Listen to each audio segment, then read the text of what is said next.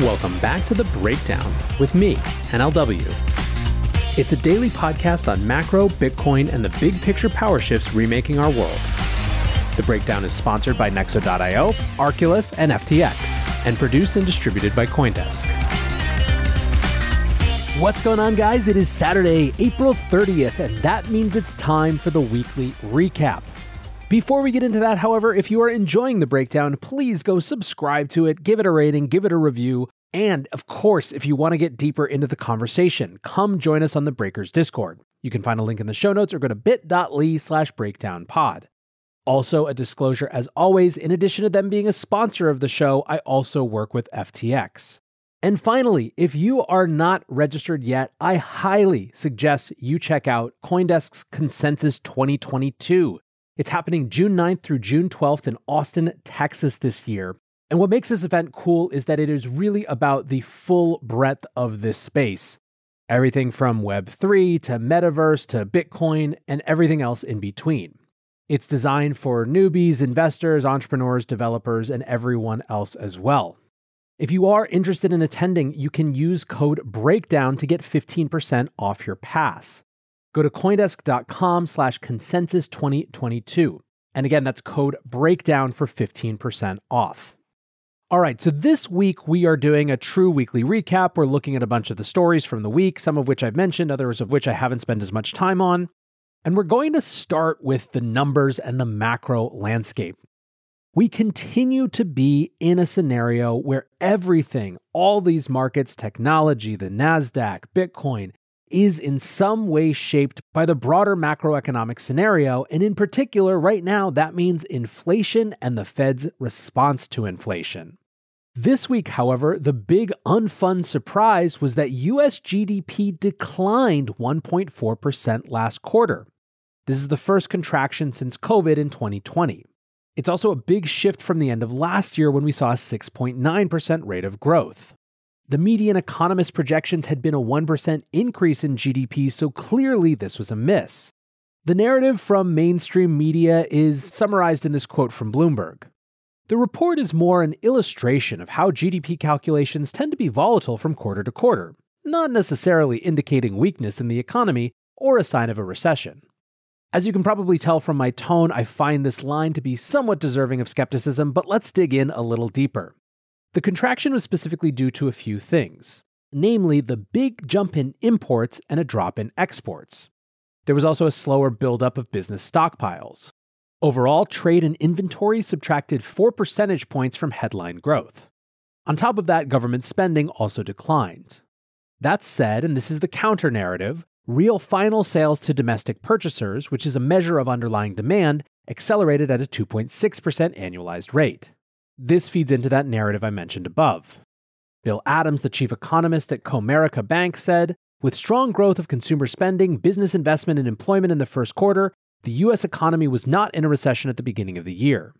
Growth should resume in the second quarter as the trade deficit and inventories become smaller headwinds. A substantial drag from trade, a result of weak exports amid a global growth slowdown, coupled with robust imports due to strength in both domestic demand and the dollar, will prove temporary, with trade flows normalizing as the year progresses. Building on this same line, President Biden blamed the contraction on, quote, technical factors, saying in a statement that employment, consumer spending, and investment all remain strong.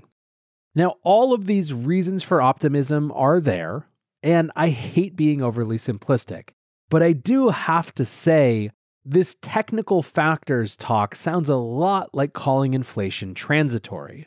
Meanwhile, out in the Twitter sphere, there is a lot of skepticism. Jim Bianco says 2022 is off to the worst year-to-date start for the S&P 500 Total Return Index through April 27th in the last 34 years. Worse than 2008, 2009, and 2020. Because of this, there's also a lot of skepticism that the Fed is going to be able to carry through on more interest rate hikes. Urian Timmer, the director of global macro at Fidelity, says, for the Fed to destroy demand, it needs to tighten financial conditions by raising the cost of capital. It is achieving this now that stock prices are back under pressure. Zero Hedge writes, NASDAQ is on pace for a 12% drop in April, its worst performance since October 2008. Alistair McLeod, the head of research at Gold Money, says the Fed has a practical problem with raising interest rates. The entire financial system is based on financial assets as collateral. Collateral is compounded on collateral. Now imagine the consequences of falling values on the entire financial system. That is the Fed's true dilemma. Finally, Travis Kling writes, the tricky part about this setup, everyone, and I mean everyone, knows the burr is coming soon. It's inevitable. And everyone, I mean everyone, knows that there is nothing on planet Earth you want to own more than crypto in the period that follows. Basically, the belief here is that the Fed will have to turn away from its tightening and move back into easy accommodative monetary policy.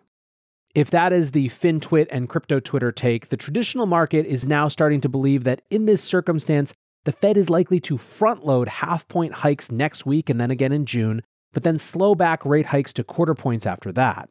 Obviously, this will be a huge topic of discussion around the FOMC meeting next week. Crypto markets also didn't have a great week, with Bitcoin fairly closely following stocks. Ben McMillan, the founder and chief investment officer at IDX Digital Assets, says, the key story with Bitcoin price continues to be its correlation with tech stocks, which is at all-time highs.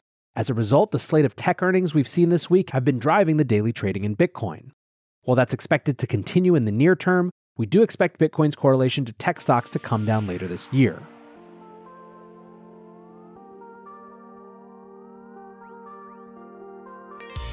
Looking for ways to step up your crypto game?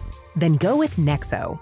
For starters, you get free crypto for each purchase or swap. How about earning guaranteed yields? Up to 17% paid out daily. Ideal for you hardcore hodlers.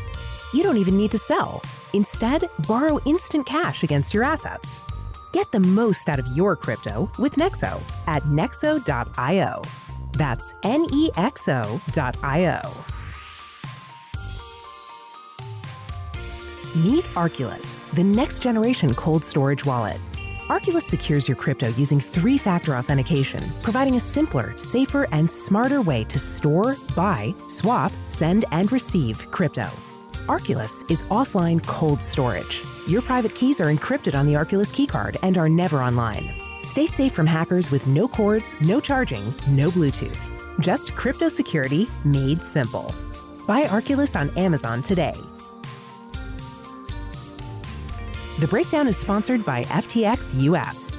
FTX US is the safe, regulated way to buy and sell Bitcoin and other digital assets, with up to 85% lower fees than competitors.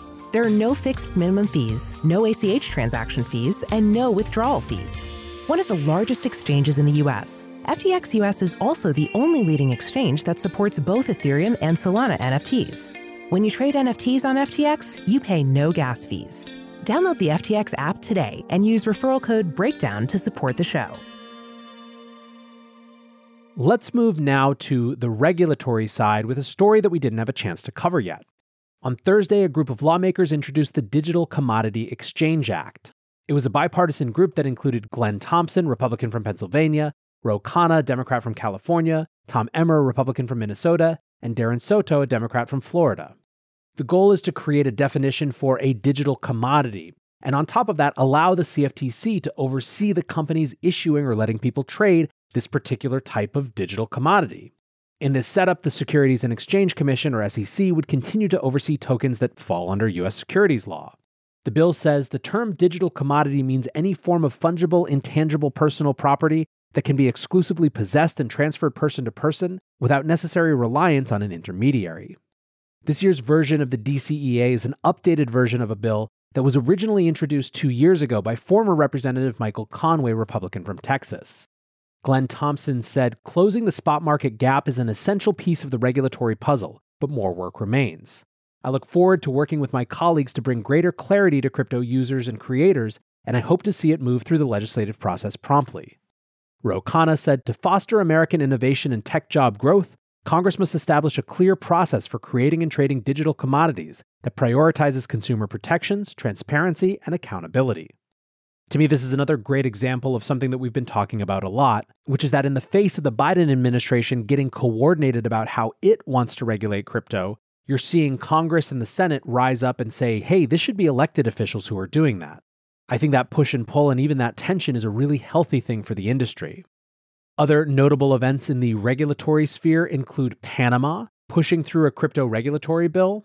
The last time we discussed it, it had passed through one test but still was being debated in the assembly.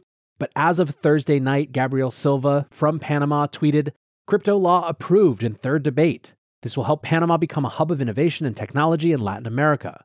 Only thing missing is for the president to sign it. Thank you to all who helped. This will create jobs and financial inclusion.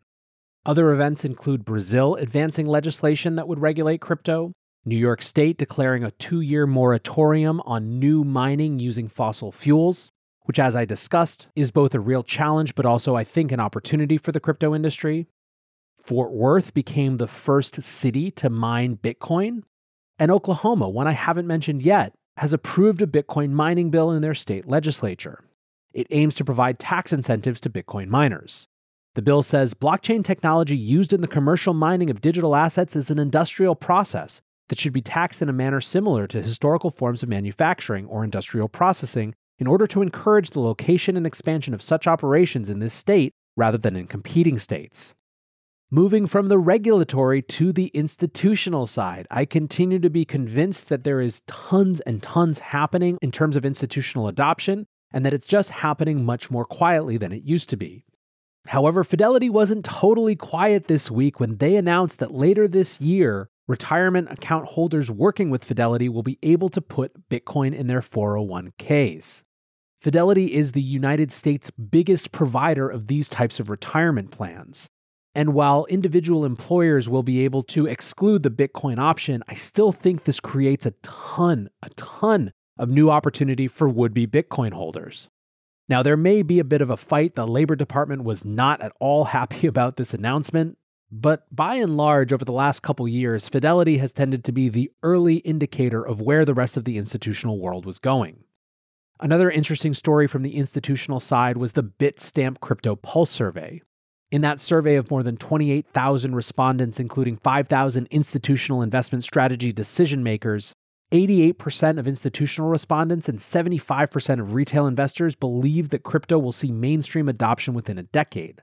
67% of retail and 70% of institutional investors say they trust crypto, and 54% of retail investors believe cryptocurrencies will overtake traditional currencies within a decade. And then finally, of course, there is the Central African Republic. The country became the second nation to make Bitcoin legal tender.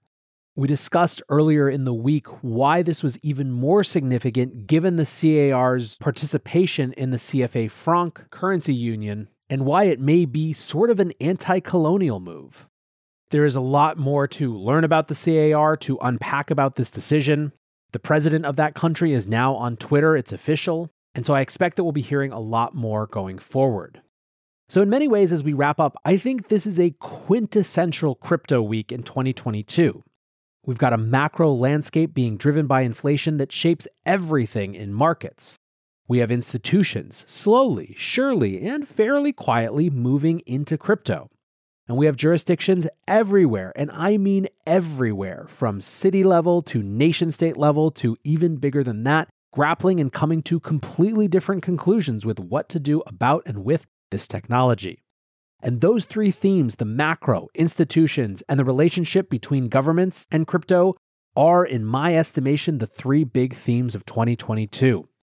For now, I want to say thanks again to my sponsors, Nexo.io, Arculus, and FTX. An extra big thanks to Arculus, whose time sponsoring the show is for now coming to a close today. It's been great to have you as a sponsor, and I encourage anyone to go check out Arculus's products for helping secure your Bitcoin and digital assets. Finally, I want to say thanks to you guys for listening. Until tomorrow, be safe and take care of each other. Peace. Hey, Breakdown listeners, come join CoinDesk's Consensus 2022, the festival for the decentralized world, this June 9th through the 12th in Austin, Texas. This is the only festival showcasing and celebrating all sides of blockchain, crypto ecosystems, Web3, and the metaverse, and is designed for crypto newbies, investors, entrepreneurs, developers, and creators. Don't miss speakers like Cathie Wood, SBF, CZ, Punk6529, and Joe Lubin, to name just a few. Use code BREAKDOWN to get 15% off your pass at coindesk.com/consensus2022.